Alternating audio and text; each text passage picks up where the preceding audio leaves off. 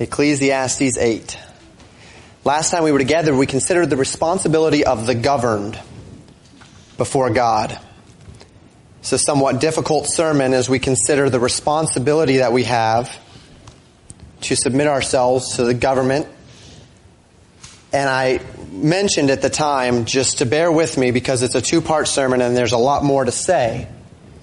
And actually it's a three-part sermon in a manner of speaking. We're only going to spend 2 weeks in Ecclesiastes 8, but we're spending 3 weeks on the topic. And next week I'm going to put it all together. So again, if this week you leave slightly unsatisfied with everything that I have said thus far, hang on because we will have more to say about it next week. And I think that there will be a greater amount of satisfaction when we get to the end of it. Maybe not always pleasure, this is a hard truth. This is one of those sayings that is difficult for us as believers. But this week is the fun one, because this week we talk about the government's responsibility toward the governed. If we were just to leave it where we left it last week, we'd be on a very slippery slope, right? Submit to government, and you need to obey the rule of them, obey them that have rule over you. History bears record that this is a very slippery slope, right? If you look back in the history of the Western civilization, there was a concept that arose called the divine right of kings. The divine right of kings stated that monarchs are subject to no earthly authority or accountability because they derive their rule from the will of God and not the consent of the governed. By extension, everything that they do must be sanctioned by God. In other words, the divine right of kings says because the king did it, God wanted it to happen. Which is not what we're saying when we say that governments are ordained of God. We're not saying that because a government or a leader does something, God wills it. In fact, it's quite the opposite, isn't it? Oftentimes, the majority of time in Scripture, we see, in Scripture and in history, we see the governors, those who are governing, quite dramatically opposed to the will of God. And so this concept, the divine right of kings, the idea that we are to submit to government and that government can do no wrong because they are ordained of God is nonsense. That God ordains a ruler does not mean that he sanctions everything that the ruler does. The reality of God's ordained leadership does not give a leader license to rule however he wants. Much rather, however, and this is the point, when the Bible talks about government being ordained by God and our rulers being ordained by God, there is an element, therefore, of submission that comes. But really what that's saying is not so much that leaders have impunity to do whatever they want, but rather leaders have accountability because they are ordained by God, right? That's what it means. It means leaders have accountability. Luke 12 verse 48, for unto whomsoever much is given of him shall much be required. And to whom men have committed much of him, they will ask the more. The fact that God has ordained government, just like he's ordained fatherhood, and just like he's ordained the pastorate, the elderhood, demands that those in leadership positions be extra vigilant to the will of the Lord, because they will be held extra accountable. Fathers, you are in an ordained position. Husbands, you are in an ordained position. But that ordained position does not get you off the hook, does it? It doesn't mean you can do whatever you want without question. What it means is that you're doubly accountable to the Lord. Right? That's what it means to be a husband. That you're accountable not just for you, but for your wife. That's what it means to be a father. That you're accountable for you and your wife and your children. That you're accountable to God for how you conduct yourself. As a pastor, I am accountable not just for my wife and my children, but for my flock. Which means I have more accountability. And I will be held accountable. James warns about this in regard to teachers. James chapter 3 verse 1. My brethren, be not many masters. That word there, masters, literally didaskalos, it means a teacher. Knowing that they shall receive the greater condemnation, the greater judgment. James says, if you're not called to be a pastor, don't be a pastor. Of anyone in this room, most likely, with perhaps an exception or two, I will stand before God under greater judgment than anyone. Because I have a greater spiritual responsibility. With perhaps the exception we could debate about, CEOs, but with accountability, right? Because we are in leadership positions over many people. And of course, I'm speaking towards spiritual things, which means my words will fall under accountability to God. So as we have ordained positions, as God has called us unto whatever positions He's called us unto, this is not a license to do whatever we want because, I'm in charge. This is a call unto great accountability, and a call unto great accountability because with responsibility comes accountability. With privilege comes responsibility. So today we consider this other end of the coin. Last week we started where Solomon started with this, that we are to obey the king, that we are to submit ourselves to the authority of those who govern. And this week we're going to consider the government's responsibility, about why governments exist. If they are ordained of God, then what are they ordained to do? Well, the government exists to create an environment within which men can pursue the better way. That's why the title of the message over the last 2 weeks has been The Enabler of the Better Way. God has ordained government to enable you to seek the better way, to live righteously without evil getting in the way. That's what the government is ordained to do, and that's what we're going to study today. And so we pick up in our context here, Ecclesiastes 8, beginning in verse 6. Reading verses 6 through 8, Solomon says, "Because to every purpose there is a time and judgment, therefore the misery of man is great upon him. For he knoweth not that which shall be, for who can tell him when it shall be? There is no man that hath power over the spirit to retain the spirit, neither hath he power in the day of death. And there is no discharge that in that war, neither shall wickedness deliver those that are given to it." Remember that we have just been called by Solomon in verses 1 through 5 to keep the king's commandment. He told us in verse 5 that whosoever keepeth the king's commandment shall feel no evil thing, and also that a wise man's heart discerns both times and judgment. That the wise man understands that kings are temporary, that nations are temporary. He understands the bigger picture of life and of godliness. The wise man understands that this world is not his home, and that there is more at stake in the concepts and events of submission and of ruling over people than simply temporary earthly happiness. And the wise man understands these things because he knows that to every purpose there is a time, and to every purpose there is a judgment. And men live in the throes of despair and in the throes of misery because they don't understand God's bigger plan. They don't understand times and judgment. They live consumed with the affairs of men and of nations and of now, and they have no perspective on God's power and God's purposes. And so they're fearful and they're worried and they're miserable because they have no consideration of the times and the judgments. But wise men, Solomon says, understand what shall be. They understand judgment is coming. They understand that nations rise and nations fall. They understand that no one knows these times or these seasons that are within God's purposes. They understand that God uses evil men just as He uses good men. They understand that the epochs of history are in the hand of the Lord. So the wise man doesn't put his hope in governments. The wise man doesn't put his confidence in culture. The wise man places his confidence in God, and he leaves the ebb and the flow of nations and of cultures and of times and of seasons to the wisdom and power of Almighty God. He does his part and he leaves the rest to God. Do you see what Solomon is saying here? No man has power over the Spirit to retain it, Solomon says. Notice here in our King James translation that they kept the word Spirit lowercase. That's a good translation decision. Solomon is not saying that man cannot retain the Spirit of God.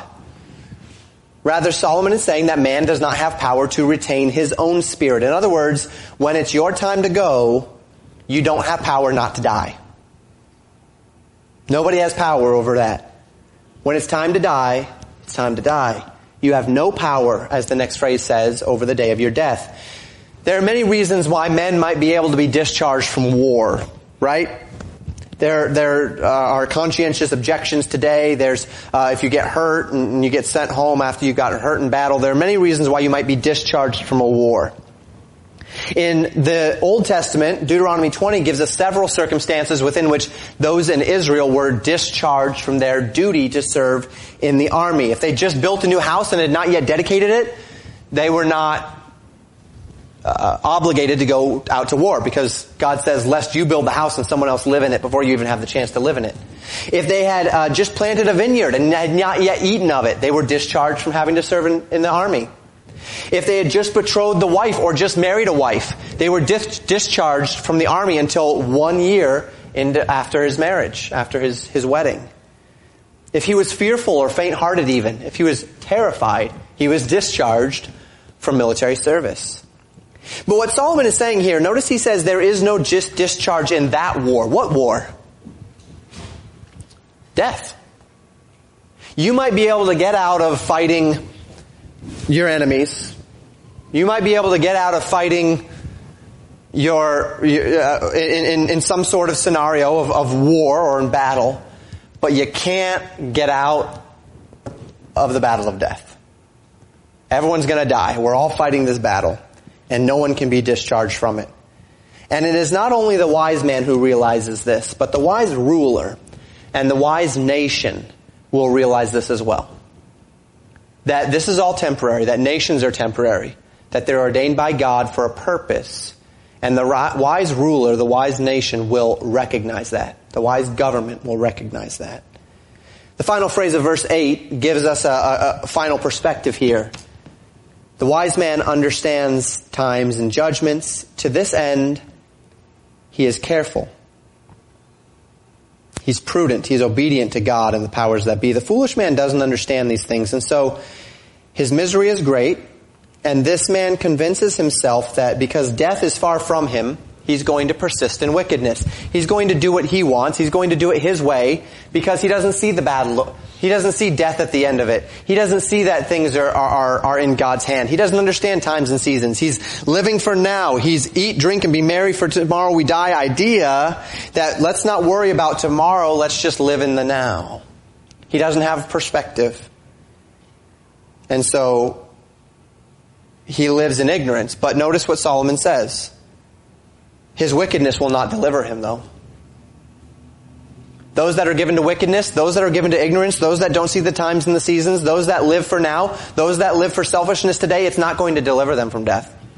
It's not going to deliver them from judgment. It's not going to deliver them from God's purposes just because they've chosen not to ignore it, not to regard it. So in the context of nations and rulers, we continue in verses 9 and 10. Solomon says this, "All this have I seen and applied my heart unto every work that is done under the sun. There is a time when one man ruleth over another to his own hurt. And so I saw the wicked buried, who had come and gone from the place of the holy, and they were forgotten in the city where they had so done. This is also vanity." Solomon recognizes that there's a time when men rule over other men to their own hurt. When rulers are unjust, when they're tyrannical in nature, wicked in action, wicked in intention, thinking not about the responsibilities of God as the governor, the responsibilities God has given him over people, but only rather using and abusing his power for personal gain and the gain of those who he likes. This man rules thinking that he is gaining by his injustice, gaining by his tyranny, but he fails to consider the times and the seasons, justice and judgment. He fails to consider the bigger picture. He doesn't have perspective that not only through his actions is he weakening his own rule, his own power, his own nation, but that death will inevitably come to him, and when it does, he will face the King of Kings. The King of Kings, the Lord of Lords, this title that's given is not just saying that he is a king greater than other kings, but literally he is the King of Kings. He's the King's King. He's the Lord's Lord. He's the one that's in ultimate charge. And if God has ordained leadership, then when a man gets put into the office of presidency, or when the man becomes the prime minister, or when a man becomes the king, or when a man becomes the governor, or the mayor, or the chairman of the PTA, whatever it might be, if he's in an authority position, then God has ordained something for him in it. Which means he's accountable, right? He's accountable to God. And that's the perspective that when a governor does not consider this, he's ruling to his own hurt. He's ruling to his own hurt. There is a greater judge watching, and he will judge. So the concept of divine ordination of government, far from giving government and rulers license to terrorize their own people, it ought to work in them a godly terror, which ought to compel them to rule carefully, deliberately, and justly. Because there's coming a day when they will stand before God and they won't just answer for themselves and for their spouse and for their children. They will answer for the governed. So Solomon says that wicked rulers have come and they have gone. Notice what he says about them. So I saw the wicked buried, who have come and gone from the place of the holy, and they were forgotten in the city where they had so done. The city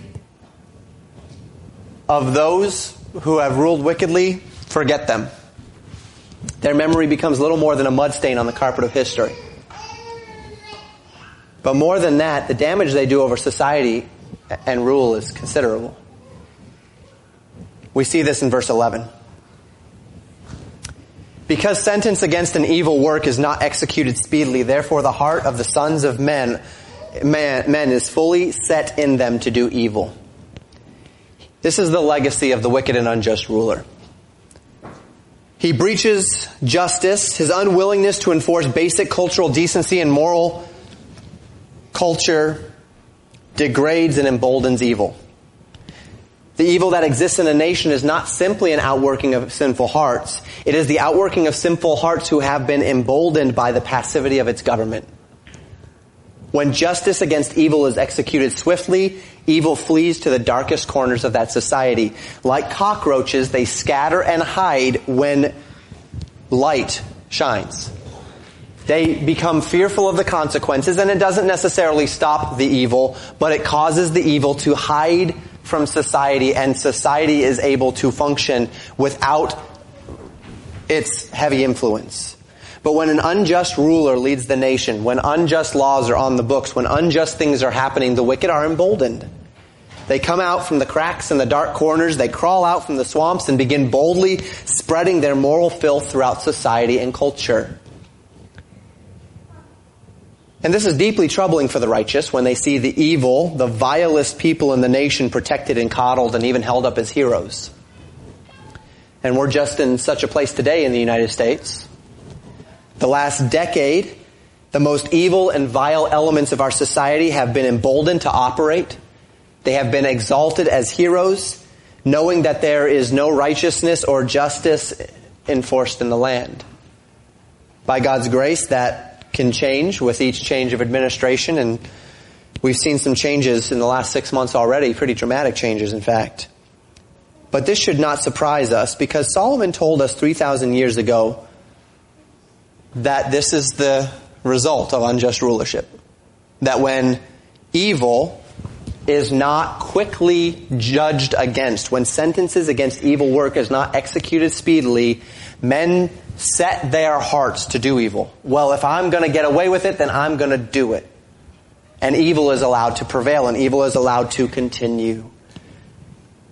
Well, what does this mean for the righteous? In times like these, what does it mean for the righteous? We read on in verses 12 and 13. Though a sinner do evil 100 times and his days be prolonged, yet surely I know that it shall be well with them that fear God, which fear before him. But it shall not be well with the wicked, neither shall he prolong his days which are as a shadow, because he feareth not before God. You see what we might perceive as a contradiction here? Though a sinner do evil 100 times and his days be prolonged. Well, if the days of a sinner are being prolonged, what are we talking about toward the end of this, verse 13? Neither shall he prolong his days. Well, let's talk about it. So evil, when it is allowed to prevail, though a sinner do evil 100 times, though a sinner is doing evil over and over and over again, though he live to be old, though he live to be an old man, though he live to be 80, 90, 100 years old, and he sins throughout all of his days, and he's sinning again and again and again, Solomon says, but here's what I know. There's coming a day. There's coming a day when his days will be over. His days will not be prolonged indefinitely. That's what verse 13 is saying. His days shall not be prolonged indefinitely. And at the end of those days, what is his end?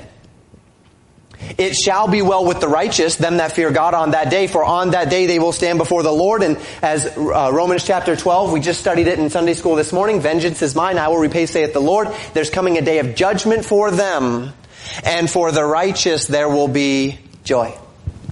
There will be peace. There will be vindication. That man's days shall not be prolonged on the other side of eternity, that wicked man. His days will be as a shadow. His memory will fade from eternity because he does not fear God. Where government fails to execute judgment speedily, know this, brethren, God will not. Judgment will be executed. There's coming a day when all will be made just.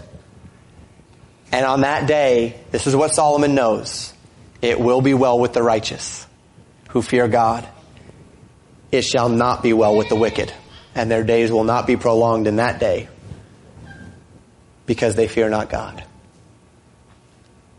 And this brings us to the end of the third division of Ecclesiastes. As I've broken it up, if you have an outline, I've broken the Ecclesiastes up into 4 divisions. The end of chapter 8 is the end of that third division, where Solomon says this in verses 14 to 17. This is kind of his invocation at the end of this division. He says, there is a vanity which is done upon the earth, that there be just men unto whom it happeneth according to the works of the wicked.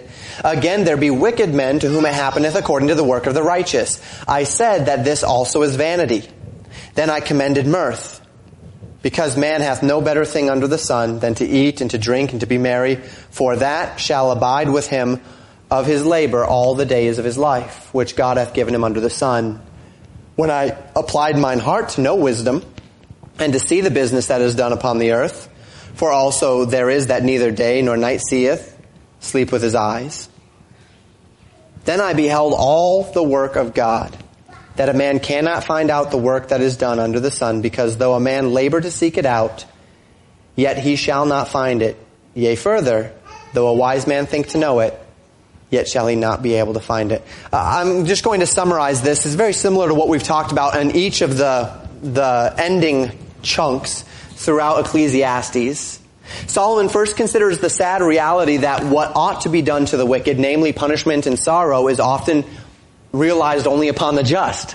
Right? In this life, it is often the just, those that play by the rules, that find themselves under the hand of tyranny and corruption and evil, where the evil get away and the just suffer. Likewise, that which ought to happen to the righteous, namely protection and reward, is often realized to the wicked. The wicked are the ones being protected and being rewarded for their wickedness. And this is a failing of the God-ordained purpose of government, to protect the righteous and punish the wicked. And this is a failing of sinful men who persist in ungodliness and injustice. So Solomon says that he commended mirth. When he thought about this, he says, I commended mirth. I rejoiced in amusement and in celebration, in that which is just fun. I rejoiced in just going out and having a good time, effectively. Because even in a world of injustice, there are pleasures in this life which abide with the man under the sun. There's family. There's friends. There's amusement to be had. And as long as a man lives, there will be those things. So it is, as we've said all along, that enjoyment in this life is a gift from God. It's not a bad thing. And not something that is to be rejected or scorned, as long as it's virtuous. But these things are only good under the sun, folks. Only good for as long as we live out these temporary days. The ability for mirth and enjoyment and family and friends and these things to help kind of soften the edges of the evil that is in this world.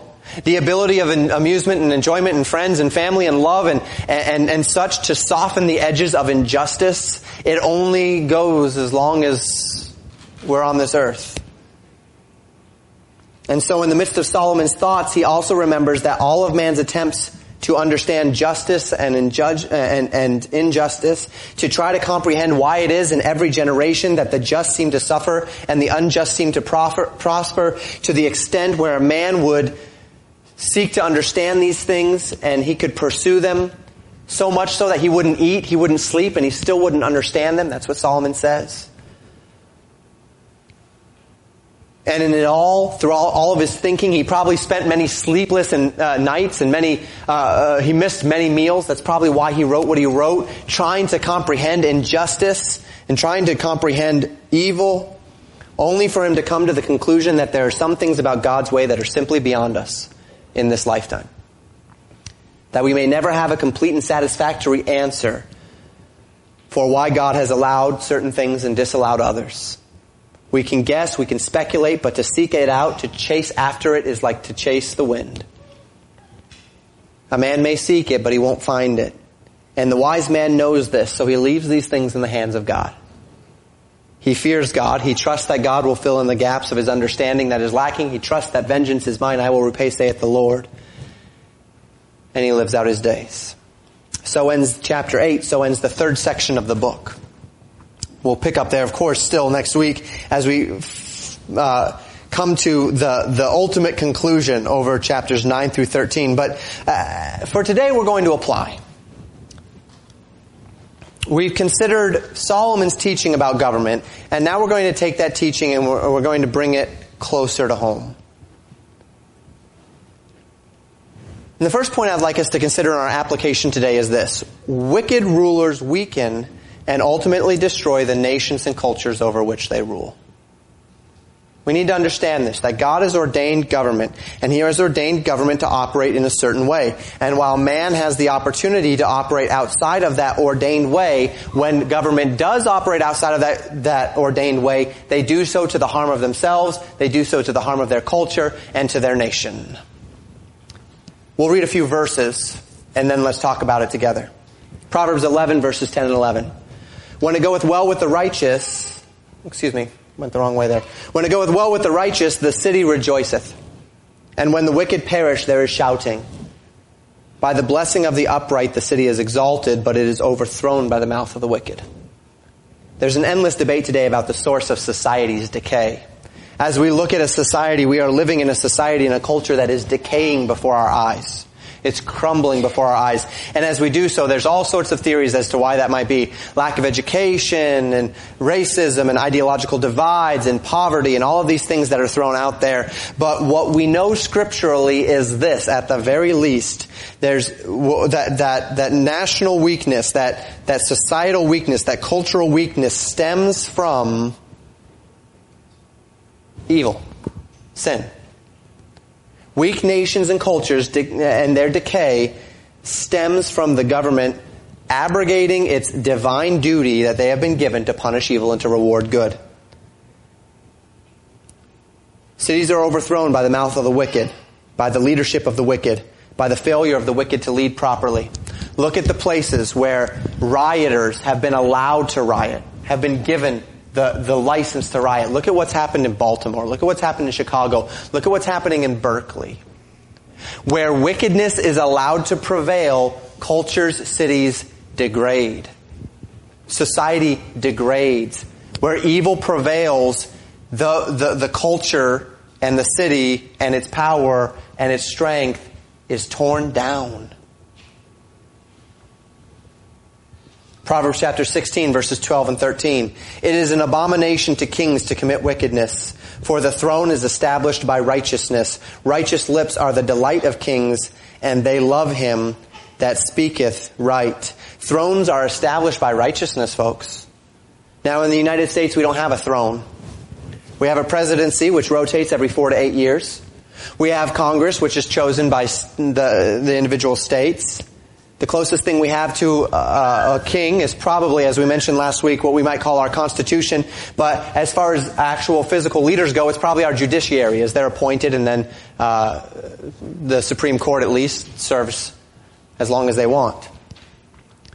But from administration to administration and from generation to generation, history will judge the leaders of the United States in the same way history judges every other leader. By the strength of the nation and the culture. And what is the strength of any nation and culture? It is moral decency and the rule of law.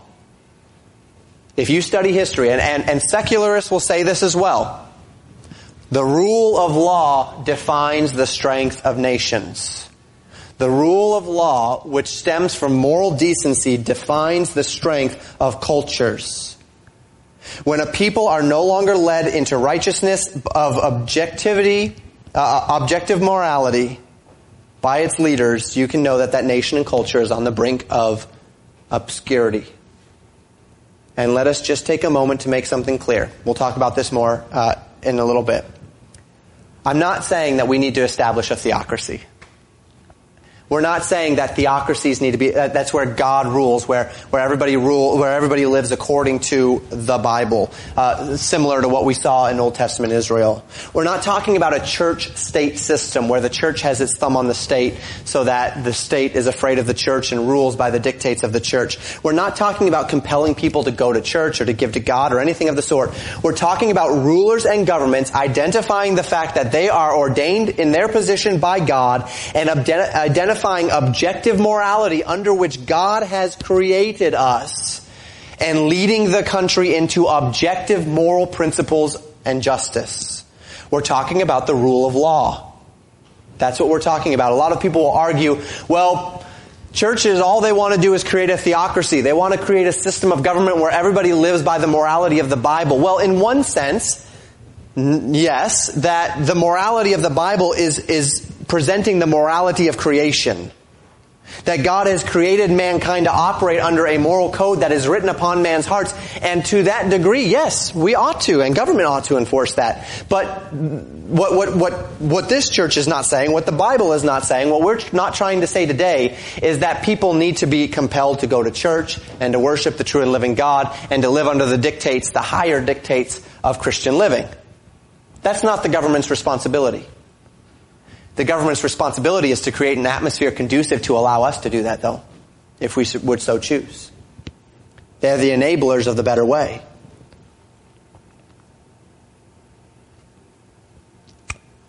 We're talking about nations with just laws enforced by just courts. Laws against the abrogation of personal rights, private property. Laws that protect and reward decency, morality, family, because these are the bedrocks of a healthy culture and society. It's the way God has created us. This is not governing Christianity or legislating Christianity. This is government identifying that God has designed society and culture to function in a particular way, identifying that way for the best good of themselves and their people, and enforcing that way. We're talking about nations with effective peace officers who serve in integrity and honesty. And when this is the case, when righteousness rooted in objective morality is established, wickedness flees to the shadows. Again, it doesn't go away. It will never go away until Jesus comes and wipes it off the earth. But when light shines, those who love darkness flee to the places where darkness can be found. And so this is what we can know. When darkness operates in the open, it is because a nation has given up the rule of law and has allowed darkness to operate in the open at the expense of the good of the people who would seek to be protected from that darkness. Proverbs 29:2-4. When the righteous are in authority, the people rejoice. But when the wicked beareth rule, the people mourn. Verse 4, the king by judgment establisheth the land, but he that receiveth gifts overthroweth it. Righteous rulers establish strong nations who, through rule of law, protect their people's ability to live in safety and in peace. This is God's ordained role for government. When the wicked rule, however, the people mourn. The people mourn because justice fails. The people mourn because wickedness thrives. The people mourn because they're not protected. They're not safe, so they're not free. What establishes a land? What is the link that binds every free and prosperous people that history has ever known? It's not that they've all been Christian nations. It's not that they've all had theocratic roots. It's that there has been rule of law.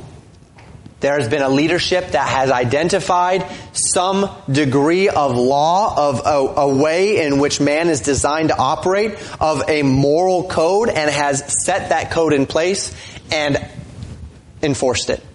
If we want to talk about Hammurabi's law, Hammurabi's Code, if we want to talk about the Ten Commandments, if we want to talk about the Greek Empire or the Roman Empire, what established them in their strength and what gave them sound culture and allowed people in that culture to operate in a way in which they could thrive, the Medo-Persian Empire, the Babylonian Empire, it all came down to rule of law, identifying objective moral standards and enforcing them. That is the government's job. To protect its people. To protect its people from without and from within. To make an environment conducive for people to thrive. An environment of objective morality, of rule of law. When do lands and nations and cultures crumble? When corruption and injustice thrive. So number one, wicked rulers weaken and ultimately destroy the nations and cultures over which they rule. Number two, rulers are divinely responsible to create a cultural climate conducive to morality. This is the ruler's job. We have said already, we're not talking about setting up a theocracy. God will do that one day. He has not given mankind the privilege or the mandate to do so. And He certainly hasn't given this mandate to the church. But the role of government in Scripture is very clear. Romans chapter 13, verses 1 through 3. Let every soul be subject unto the higher powers. That's our job. For there is no power but of God. The powers that be are ordained of God. Whosoever therefore resisteth the power, resisteth the ordinance of God. And they that resist shall receive to themselves damnation.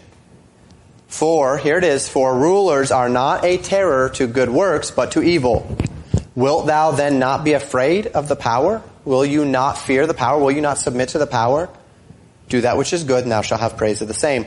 Now, if you didn't hear part one of this sermon, I would encourage you to go back and listen to it online. In part one, we made very clear that these verses are not teaching us that when government fails at its mandate, then you are not under divine responsibility to obey your mandate. And we'll talk about this even more next week. This is foreign to Scripture. However, the role of government in society is laid out here. That government is ordained and mandated to be a terror to evil. To identify what evil is and to stop it. To execute judgment speedily. To protect by force its citizens from outside threat of warmongering nations who would seek to overthrow its nation and culture, and to protect its citizens from inside threats of wicked people who would seek to deprive its citizens of life and liberty and property. We see a similar reality in 1 Peter chapter 2, verses 13 and 14. Submit yourselves to every ordinance of man for the Lord's sake. And we studied this, right? We recognized that command to submit came at the end of all of the statements by Peter of bad people, right? These are bad people. These are people that are harming you. These are people that are hurting you. So it's not a submit yourself to government as long as government's being kind to you. We established that last week. But then as we get past the submit part, verse 14 says, or whether it be unto king, as unto supreme, or unto governors, as unto them that are sent by him, that's God, for the punishment of evildoers and for the praise of them that do well. That's government's job. Every person that takes the oath of office in this country and in every country around the world, when they step into that oath of office, before God, they are taking up the mantle of punishing evil and rewarding good. And whether or not they do it, God will hold them accountable to it one day. This you can know, that it will be well with the righteous and it will not be well with them that do not fear God. If judgment for crime was swift and final, then society and culture would be able to thrive. Crime thrives because of injustice. When justice and rule of law prevail, evildoers are punished and righteousness is able to flourish. The concept has been personified in Western culture at the beginning of the 16th century with the Lady Justice statue. Found in Switzerland, Brazil, Italy, Germany, Canada, London, Japan, Czech Republic, Iran, Australia, Hungary, many places in the United States, this statue is a symbol of what a civilized, functional society is supposed to, government is supposed to do. She holds in one hand a scale, just weights, weighing justice by a scale, by the scale of morality. There has to be a standard if you're going to weigh it, right? You have to have a standard on one side to weigh it against. That's the standard of objective morality. On the other hand, she holds a sword. She is ready to punish those who offend the scales of justice, who breach objective morality, the standard. Finally, she's blindfolded. And that blindfold represents her judgment based upon nothing but those scales. Not her feelings, not her heart, not her perception, but those scales alone. That's justice. That's rule of law. That's what God asks of government. To identify objective morality. What's the problem today? There's no more objective morality. Judges are just shooting at a moving target or creating new targets all their own. Government is creating new targets of morality. They're saying, we're going to rule for these next 4 to 8 years by my morality. And then we get a new one. Now it's by my morality. And then we get a new president, a new Congress, a new judiciary. Now it's by my morality. We are being ruled by the feelings of people rather than by objective truth. And societies that are ruled not by justice and the rule of law crumble. Cultures crumble. Because government has abrogated its role. They have given up their responsibility before God. Cultures have for generations recognized the essential nature of rule of law to the strength of nations. And this is the duty of government. It is not government's job to provide food for us, or housing for us, or clothing for us, or health care for us, or utilities for us, or communication for us, or regulations for us, or education for us. In fact, by taking those responsibilities, oftentimes what's happening is they are stripping those responsibilities from God-ordained institutions, family, church, or even simply himself. The one mandate which God has given to government is the mandate of punishing evil and rewarding good. That's the mandate. Protecting their people, to give their people the opportunity and the privilege of living according to the dictates of their conscience. Protect your people and then get out of their way so that they can live. Proverbs 14:34, righteousness exalteth a nation, but sin is a reproach to any people. Proverbs 20 verse 8, a king that sitteth in the throne of judgment scattereth away all evil with his eyes. Then verse 26, a wise king scattereth the wicked and bringeth the wheel over them. That's the grindstone. Proverbs 28 verse 12, when righteous men do rejoice, there is great glory, but when the wicked rise, a man is hidden. Verse 28, when the wicked rise, men hide themselves, but when they perish, the righteous increase. Number one, wicked rulers weaken and ultimately destroy the nations and cultures over which they rule. Number two, rulers are divinely responsible to create a cultural climate conducive to morality. Number three, rulers will be judged by a righteous God. This is essential to make clear. It doesn't matter whether a ruler believes in God. It doesn't matter whether a ruler regards God. He will be judged by God for his rule. The believer rests in the reality that when our government leaders at every level stand before God one day, a part of their accountability and judgment will be focused upon the righteousness of their rule. Did they protect their people from evil? Did they execute judgment swiftly? Did they uphold righteousness, universal morality? Did they rule in justice and integrity? And to this end, you can know that those who fail and rule in evil will one day meet their Maker and justice will be served. Remember how Solomon describes the wicked in verse 9? The wicked ruler? In Ecclesiastes 8 verse 9, there's a time when one man ruleth over another to his own hurt. Not just to the hurt of the person over which he's ruling, but to his own hurt. Because though a man might live 100 years and though his reign might be very long, when he stands before Almighty God, the King of Kings, he will answer for how he ruled according to God's standard. And you can rest upon that. And you can be comforted by that in the day of injustice. Now let's bring the point closer to home.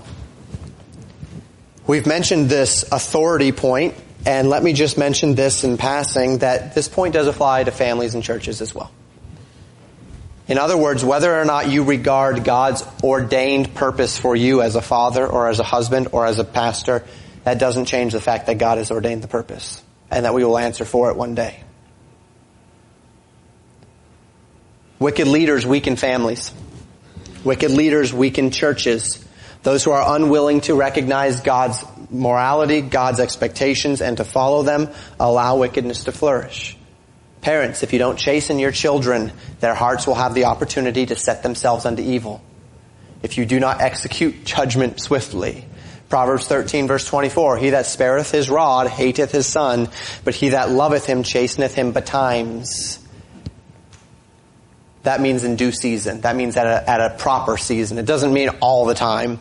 That's not what betimes means. Betimes means in proper season.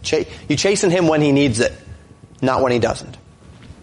Proverbs 23:13, withhold not correction from the child, for if thou beatest him with the rod, he shall not die.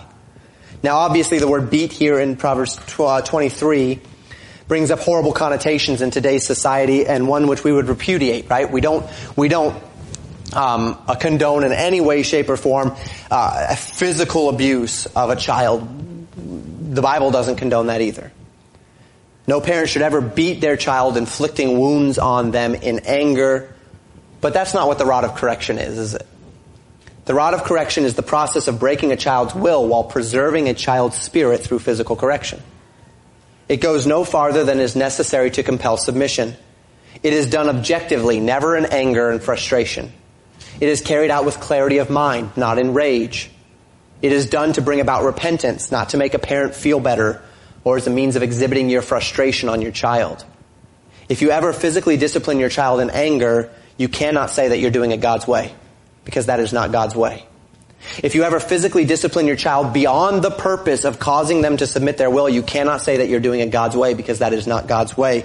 But if you are failing to discipline your child into submitting their will, then you are not doing it God's way, because that is God's way. If judgment is not executed speedily, if you're not doing what God has asked you to do by disciplining your children, well then their hearts may just set themselves to do evil. And to the same end, parent, you're accountable to God. Just as the government is accountable to God. And to this same end, so am I as your pastor. I'm accountable to God for the words that I say. I'm accountable to God for how I lead this body. In the same way, a father is accountable for his children. A husband is accountable for his wife. And a government leader is accountable for his people. We already talked about James 3:1. I will stand before God and answer for church discipline, for church order, for church leadership. One final point as we close. Man can find lasting satisfaction. We live in an age where, due to the welfare state and the government being what it is today, government has become, for many people, their God.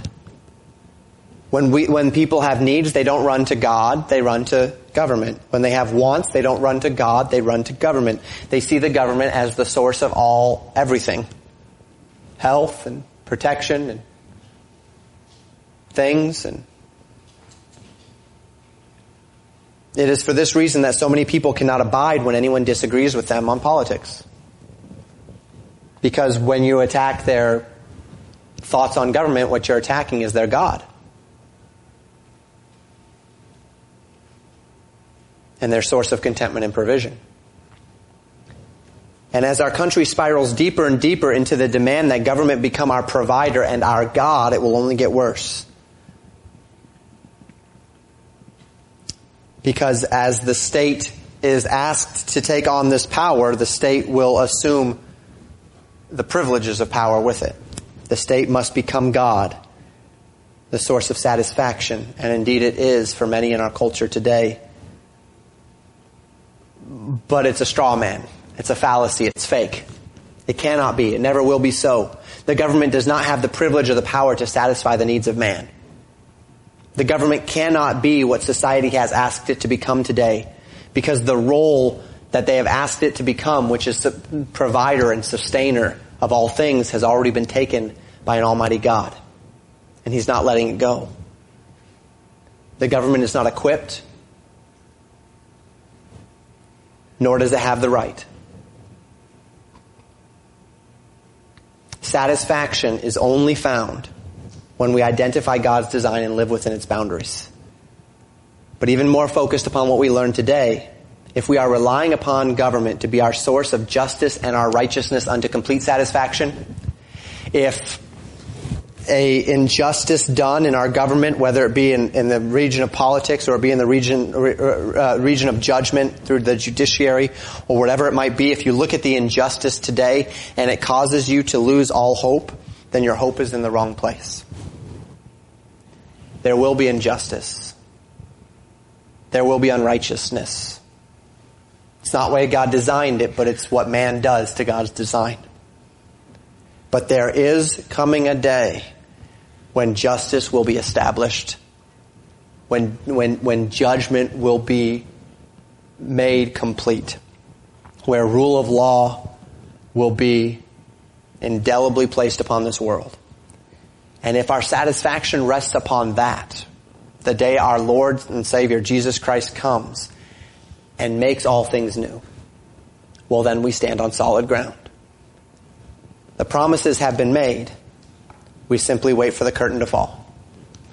There's coming a day when Jesus Christ will rule and reign with absolute justice. Nations rise, nations fall, cultures and societies come and go, but those who are citizens of a heavenly country are promised the lasting satisfaction of a king who will rule over this world with a rod of iron, who will avenge his own, and who will lead us into the peace and prosperity that he has promised us. And so we've looked at both sides of this coin.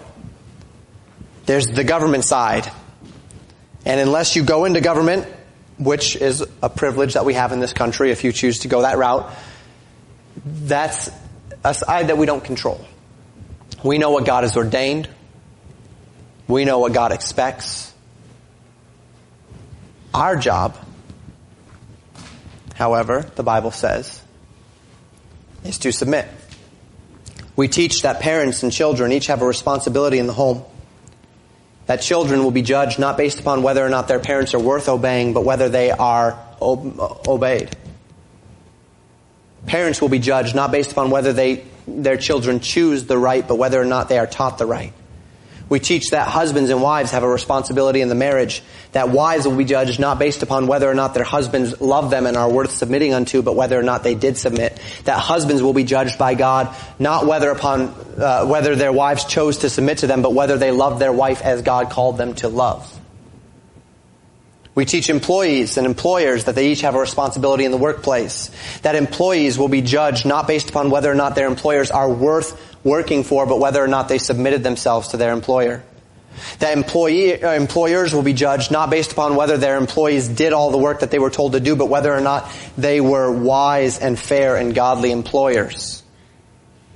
And the question becomes, if the relationship between husband and wife is a 100-100, and you're to uphold your end regardless of whether they uphold theirs, because God has ordained it. And if it's the same with parents, and if it's the same with children, and if it's the same with employees, and it's the same with employers, well then how is it any different with government and citizen? If God has ordained it, that we submit and that government protects, well, how is it any different that we submit regardless of whether government upholds his end and government protects regardless of whether the citizens uphold their end? So in other words, every time you see a police officer protecting those that are protesting police officers, hating police officers, that's a government doing its job regardless of whether or not the citizens are going to do theirs, right? And we have the privilege of doing the same. We do our part because it's not for the government that we do it. It's not for it's not for my wife that I do it. It's not for our parents that we do it. It's not for our children that we do it. It's not for our employees that we do it or our employers. It's for God. For the Lord's sake. And as I mentioned last week, I'll mention again in closing. Where this all falls out with you, that's the Spirit leading in your life. How this all plays out in a society and in a culture and in a mindset that struggles with these concepts is up to you and God. But know this, that when you stand before God, you're going to have to answer for what He wants of you, right? Not for how you twisted everything to work in your ideas into His, but how He wants you to be. So make sure that when you're deciding, where does God want me in submission to government? knowing what government's role is of me, toward us, and our role is toward them, where does God want me in this? Just make sure that on the day you stand before God, you have confidence that you'll stand before Him and you'll hear those words, well done. Because no matter how many ways we can justify our actions biblically and explain away our thoughts biblically, when we stand before God, there's one right and there's one wrong. And we want to find the right. And I confess that there's a lot of gray area here.